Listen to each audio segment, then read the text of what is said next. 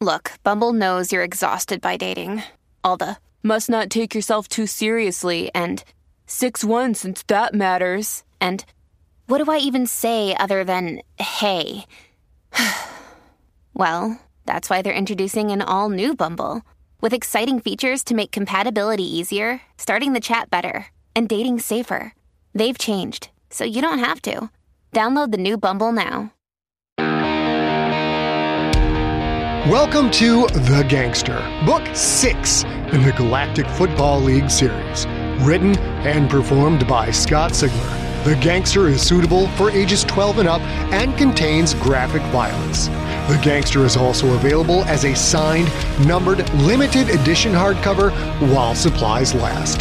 To order, go to scottsigler.com/store.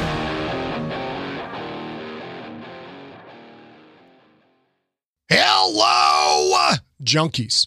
Here we are with episode number 22 of The Gangster. And in this one, our erstwhile star quarterback is in a place where he can't just scramble his way out of trouble. No dancing outside the tackle box and throwing the ball out of bounds. No, he is in a place where his feet can no longer help him. Hey, if you're not signed up for our newsletter and you've ordered the hardcover copy of The Gangster or plan on ordering it, please sign up for the newsletter over at scottsigler.com/newsletter.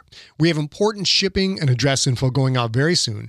The newsletter is where we start that process, and we want to make sure you get your goodies. We've had some people order more than once. We've had some people move. We've had some people who changed jobs during the COVIDs and didn't realize that they had planned to have the book shipped to their old workplace, and so on. And so on. So swing over to scottsigler.com/newsletter and sign up.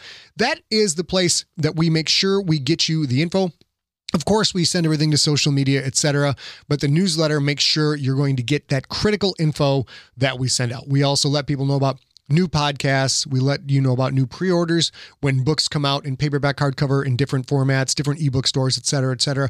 So that's the best place to keep track of everything. Please sign up there. We would appreciate it. That helps us help you, the customer. Go to scottsigler.com/newsletter. Now, let me get you caught up on the story so far, and then we're going to break some rocks on the Chain Gang. Previously on The Gangster. Quentin is locked away in a place so secret it doesn't even have a name. Alone, with no friends, no allies, and no help, the torture begins.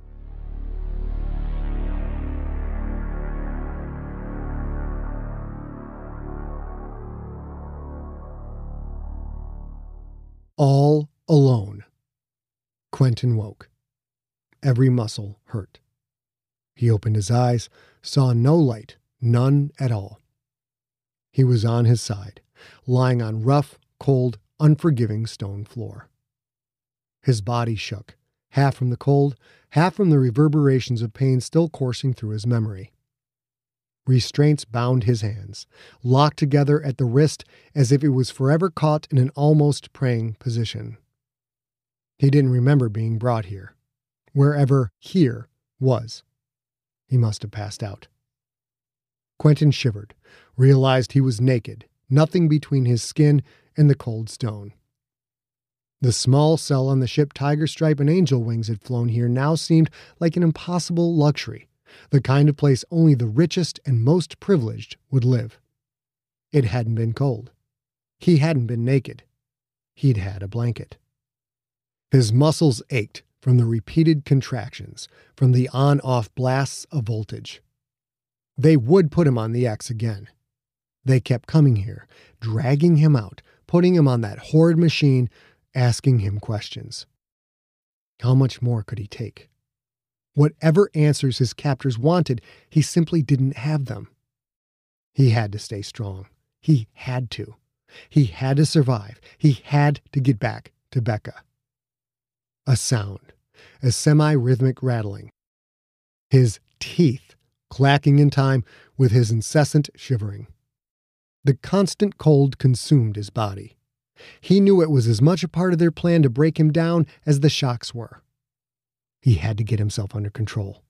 He was shackled, yes, imprisoned in the dark, but he was still the master of his discipline. Breathe first, slowly, Start with what you can control, then build toward what you can't. He closed his eyes, not that it made any difference in this pitch-black cell.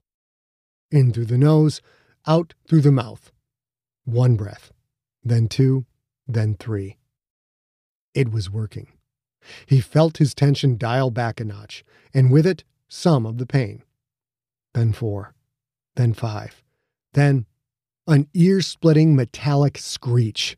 The cell door opened outward, flooding the room with blinding light. A shadow silhouetted in that light, a man moving toward him. Quentin kicked out with a foot, felt it glance against something hard. Body armor. "He's a live one," a man said. "Zap him!" Quentin had an instant to fear that word, to start to say, "Please, no, don't." Then shock prods jabbed into his ribs, his chest. His body twitched and jerked, his mouth filled with the taste of blood. Something slammed into his head so hard even the darkness spun. "That'll teach you, big boy," the man said. "Help me with him." Big hands, cold with leather and armor, slid under Quentin's armpits. They dragged him out of the cell.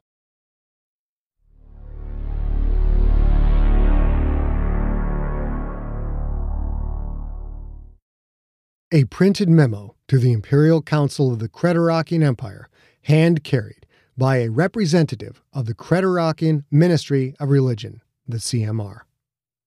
The capture and isolation of Quentin Barnes has caused unforeseen negative effects. Mistakes were made in his initial apprehension. Witnesses were not detained and isolated. Those witnesses have contacted multiple media outlets with the information that Imperial forces arrested Barnes. The general public is now operating on the knowledge that Barnes is being held captive by the Empire in an unknown location, or that he may already be dead. In particular, Rebecca Montaigne, Heavy G, spouse of Barnes, has repeatedly utilized the media to share her story of Barnes's arrest. An Imperial edict has been issued that Montaigne is fomenting dissent and that media outlets should be aware that she is spreading false news.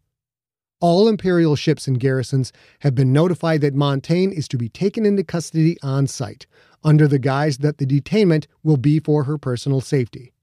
The standing order is to detain her as quietly as possible. At the time this memo was written, she is still at large. Montaigne is presumed to be aboard the Hypatia, the private starship of Quentin Barnes. The whereabouts of that ship are unknown. Montaigne is now number 1 on the Empire's most wanted list. While the CMR has isolated many threats in the past, it has never done so with a sentient as famous as Quentin Barnes. Based on an evaluation of media mentions, randomly sampled intergalactic communications to determine occurrences of Barnes's name, the number of followers he has in various churches dedicated to him, and the amount of merchandise sold that bears his name and/or jersey number, Barnes is, quite possibly, the most well-known sentient that has ever existed. It is possible that the CMR did not properly account for his public prominence and the potential subsequent impacts removing him might incur. The reaction from the galactic populace has, thus far, resulted in the loss of over 500 sentient lives and caused over 20 million credits and damages to Imperial facilities. In previous situations where isolation of a popular sentient generated protests and adverse public reaction, the property damage and loss of life was far lower. In those instances, we were able to either wait out the reactions, which tended to fade quickly, or completely eliminate the primary groups of protesters. With the situation of Quentin Barnes, neither of those options seem likely. In the 13 days, standard time, since isolating Barnes, galaxy-wide protests have increased from 1 or 2 a day to as many as 10 per day. Protests are increasing in both frequency and in the average number of sentients involved in each event. Instead of fading away, the protests seem to be gaining momentum. As for detaining and/or eliminating the protesters, at this point it would either overwhelm local holding facilities or result in a loss of life estimated in excess of 4 million sentients. The CMR feels that either of these options would generate an exponential increase in further demonstrations. There are also unforeseen political complications with the Quyth Concordia. The Lord Governor of the Concordia is demanding information on Barnes, who is a Concordia citizen. The Lord Governor is likely using this situation to better align himself with Barnes due to Barnes's massive popularity in that system. The Imperial Council asked this ministry to estimate the short and long-term ramifications of eliminating Quentin Barnes. At this time, we feel any public execution would drastically increase the current levels of protest. We also believe that the protest movement is of such size that it will not go away if Barnes is quietly executed and never heard from again. Therefore, we do not recommend either option. As for further recommendations, we feel these are the only logical options currently available. 1. Fast-track a public trial for Barnes, with the predetermined result of execution for crimes against the Empire. 2. Execute Barnes and blame the death on an attempted escape. 3. Move Barnes to a public detention facility and make his good health publicly known until the Empire can determine how best to handle the situation. 4. Release Barnes immediately. 5. Continue to keep him isolated in the current facility until the Empire can determine how best to handle the situation. We feel that the first two choices have the potential to cause costly, long-term damage to the Empire. At this point, due to the growing intensity of galaxy-wide demonstrations, we cannot accurately estimate the public's reaction to Barnes dying in captivity. His death, by any means, is likely to immediately elevate him to martyr status. Moving him to a public facility may mitigate the current level of protest, or it may increase said level. We have no precedent upon which to predict the outcome of this strategy. Releasing Barnes outright would assuredly end all protests. However, this would result in the likely perception that the Empire has capitulated to public pressure, thereby creating a precedent that protests of sufficient size can effectively alter the Empire's decisions. Therefore, at this time, we recommend maintaining the status quo. Keep Barnes isolated, offer no response to public inquiries as to his status. In time, the level of protest may die down due to the naturally short attention spans of non-Creterakian species. If the level of protest continues, or even increases, the Imperial Council may then implement one of the other choices. In the climate-ravaged world of 2072, the city of Pura stands as a miraculous green haven. Pura is a geoengineered paradise that protects its fortunate residents from the global catastrophes of heat domes, fires, floods, and droughts. In a time when the world outside is unsafe, it's vital for Pura's existence that people rally behind the purpose of the city, and Demetria Lopez, head of the city's public relations, tirelessly promotes its idyllic image. But when she stumbles on a dark secret that, if exposed, would be the downfall of Pura's existence, she must decide who and what she's willing to protect. From Wondery, the makers of Academy and Dr. Death, The Last City stars actors Ray Seahorn, Jeannie Tirado, and Maury Sterling. Follow The Last City on the Wondery app or wherever you get your podcasts. You can binge all episodes of The Last City early and ad-free right now by joining Wondery Plus.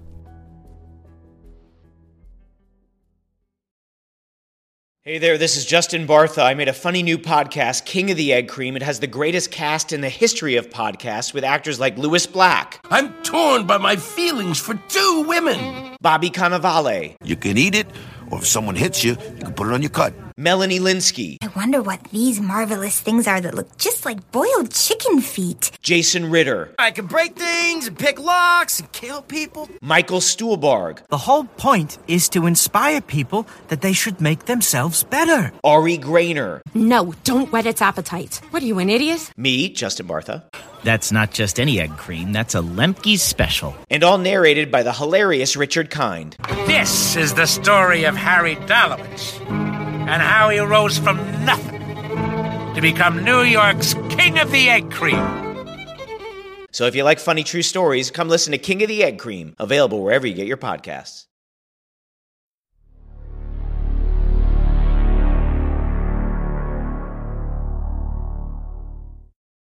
Questions. He no longer feared the darkness. When it was dark, no one hurt him. Quentin lay curled in a fetal position, body shivering uncontrollably. Just breathe. As if he could control things by breathing. How ridiculous, how stupid, how naive, how infantile. There was no controlling anything. They controlled everything. If he ate or went hungry, if he slept or was kept awake, they controlled food, they controlled light, they controlled pain. How long had he been here? A few days, a few months? No sunlight or stars or moon to track time. No clocks, not even sleep. It seemed that every time he closed his eyes and pushed away the cold, the pain, and the fear long enough to actually fall asleep, he was woken immediately by pulsing lights and sirens screaming from hidden speaker film. But those jarring moments were still preferable to the thing that woke him up more often than not: the metal squeal of his cell door opening. How many times had he been hauled out of here? Sometimes with a beating by shock prods, sometimes by billy clubs, sometimes by simple fists, then dragged down the cold hallway and chained to the metal X that sent agony through his body over and over and over again. He wanted the pain to stop. He'd begged for it to stop. They didn't listen. They kept hurting him. They kept asking questions he couldn't answer. They wanted to know about the Church of Quentin Barnes. In the first few sessions, his body screaming at him to find a way to end the hurt, he'd finally confessed to the secret meeting on Ionath with Richfield, Who Loved Q, and Hoyt Bogard. He'd confessed to the meeting on the Touchback several weeks before that, when he'd first learned that his church had 215 million followers. And he'd confessed to knowing that number, to understanding that number made him a threat to the Empire, confessed that number was why he'd come up with a schism plan in the first place. He told them everything. The sessions continued. Maybe it was the fourth session, or the fifth, when he'd cracked. Constant waves of agony rippling through his body and right into his soul, he'd told them Froese had helped with the schism story. The Bats asked a few simple questions about Froese, but overall they didn't seem to care about his minor involvement. Quentin told them that Massal had set up both meetings. The Bats didn't ask a single follow-up question. As the torture continued, his sanity started to slip, and he began to wonder if everything before the X was a dream, wonder if pain was the only reality he'd ever known. Telling the truth didn't stop the torture, so he made things up. Was he the real leader of the church? Yes, it's me. I did it all. Was he not the real leader of the church? No, it's not me. You figured it out. I have nothing to do with it. Would he swear that Who Loved Q had arranged everything? Yes, he's the one you want. Or had it been Bogard? Yes, he's the one you want. Or was Richfield the true leader? Yes, she's the one you want. A small part of him wondered if his words were a death sentence for the sect leaders, and for others. He didn't care. He was pain, and pain was him. He told them anything he thought they wanted to hear. Was Michael Kimberlin involved? Yes. Were the Tweedy brothers involved? Yes. Was Yitzhak Goldman involved? Yes. 1,000 yeses, 1,000 no's. Quentin said so many things, he no longer remembered what was actually true, because truth had ceased to be anything but a word. He sold out his friends. He sold out his family. He sold out his teammates. He knew it was wrong. He knew he was weak, but none of that mattered. There was only one person he would not implicate. Becca. Is Rebecca Montaigne involved? No, she doesn't know anything, you bastards. It was me, all me. I did it. I did everything. Just kill me now. They wanted to know where she was. He didn't know. They wanted to know how to find the Hypatia. He didn't know that either, and fortunately, that was the truth. The only silver lining to that line of questioning was that they didn't ask any questions about the yacht's tech or the upgrades the Portath had made. The Bats still didn't know Quentin had visited the Portath Cloud, or that Fred and Janine had flown the Hypatia there. No matter how bad the pain became, no matter what lies, or were they truths, he told, he did not implicate Becca in any way. When the agony was so intense and burned for so long that he vomited what little food he had in him, even then, he would not say she was involved. Because he wasn't protecting just Becca. He was protecting Becca and the baby. His pregnant wife was the one thin thread that kept him tethered to reality. In a world of darkness and cold and noise, in a world of endless suffering, she was the only thing that kept him from smashing his own head against the stone floor until his skull caved in. But how much longer until he reached his absolute limit? And when he reached it, what then? He would go mad, and madness would be a relief, a blessing. Maybe the pain wouldn't stop, but it wouldn't be happening to him anymore. The suffering would belong to someone else, someone new. That was how he would beat them. Simply go insane. They wouldn't know. How could they? He'd hide inside his own head, and then when it was all over and the pain stopped and the light returned and he could sleep without shivering like a frightened insect, then he could come back and be himself again and see Becca and the baby and his friends and sleep in a bed, a warm bed, and that would be... Quentin heard someone laughing.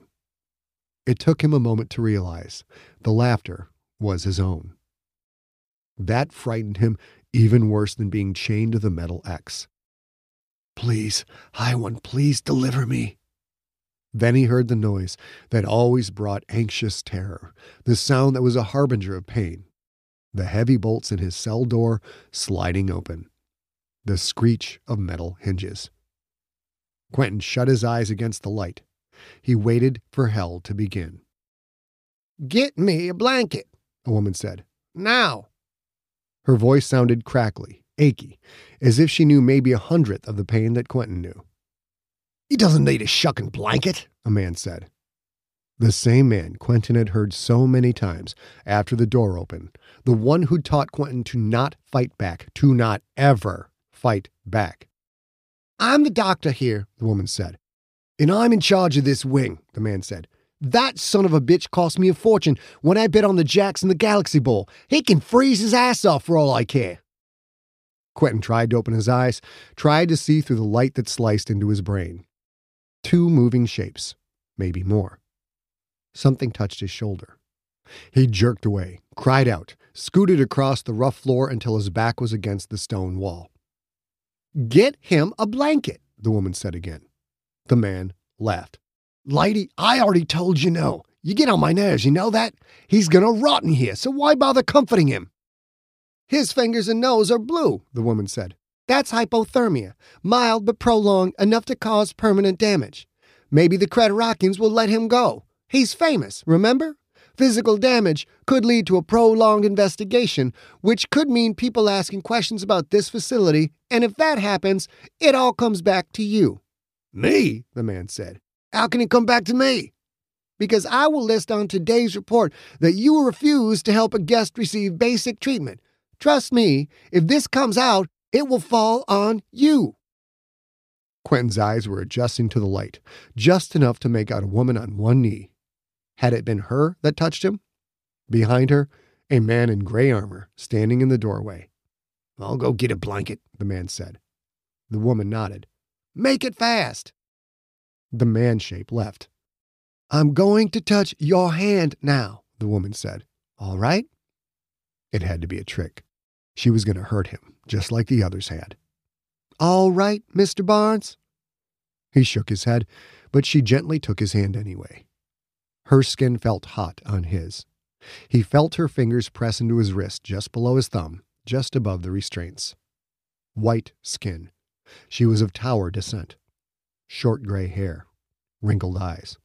Gray uniform, same as the human techs he'd glimpsed when he was dragged into the torture room.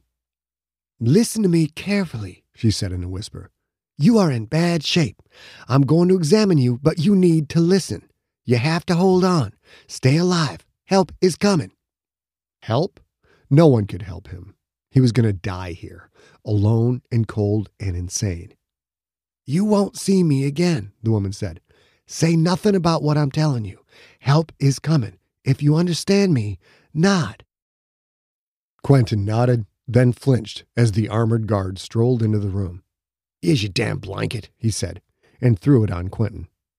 The woman wrapped the blanket around Quentin's shoulders. "Now get going with your exam," the guard said. "I don't know why you're even bothering. The bats aren't going to release him. He's going to die here, and we all know it." "You're a real ass," the woman said, her cracking voice again loud and full of bite. "Now, Mr. Barnes, it's important you cooperate with my exam and do exactly what I ask you to do. If you don't, I'm afraid Carmargo will use his shock prod. Nod if you understand." Quentin couldn't see the guard's face, as it was hidden behind the gray helmet's black visor, but he could see the guard's hand. The hand reached for a holster on the guard's right thigh, pulled out a shock prod. The hand gripped the handle, the thumb pressed the activation button. The shock prod hummed. Quentin nodded violently.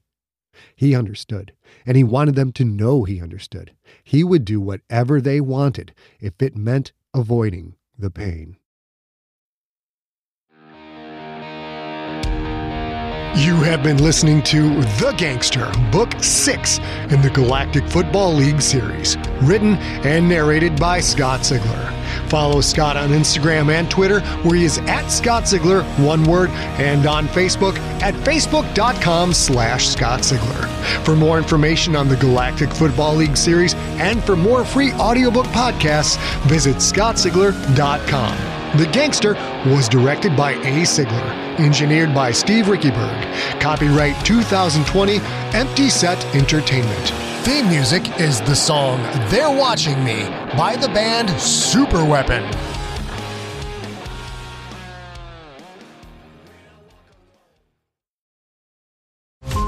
Every 5 minutes, a transplant candidate dies while waiting for a compatible heart, liver, or kidney. Imagine a technology that could provide those life-saving transplant organs for a high price, and imagine what a company would do to monopolize that technology. On a remote island in Lake Superior, a team of geneticists unlocks this holy grail of medicine by reverse engineering the genomes of all mammals, creating an animal with organs perfectly suitable for human transplantation. They envisioned a docile herd animal, but one team member had another, darker vision. This ancestor is anything but docile. The team's work spawned something big, something evil, something very, very hungry. Ancestor is a complete serialized fiction podcast by #1 New York Times bestselling novelist Scott Sigler, with all episodes available. Binge the entire story now on Apple Podcasts, Spotify, or wherever you listen to podcasts.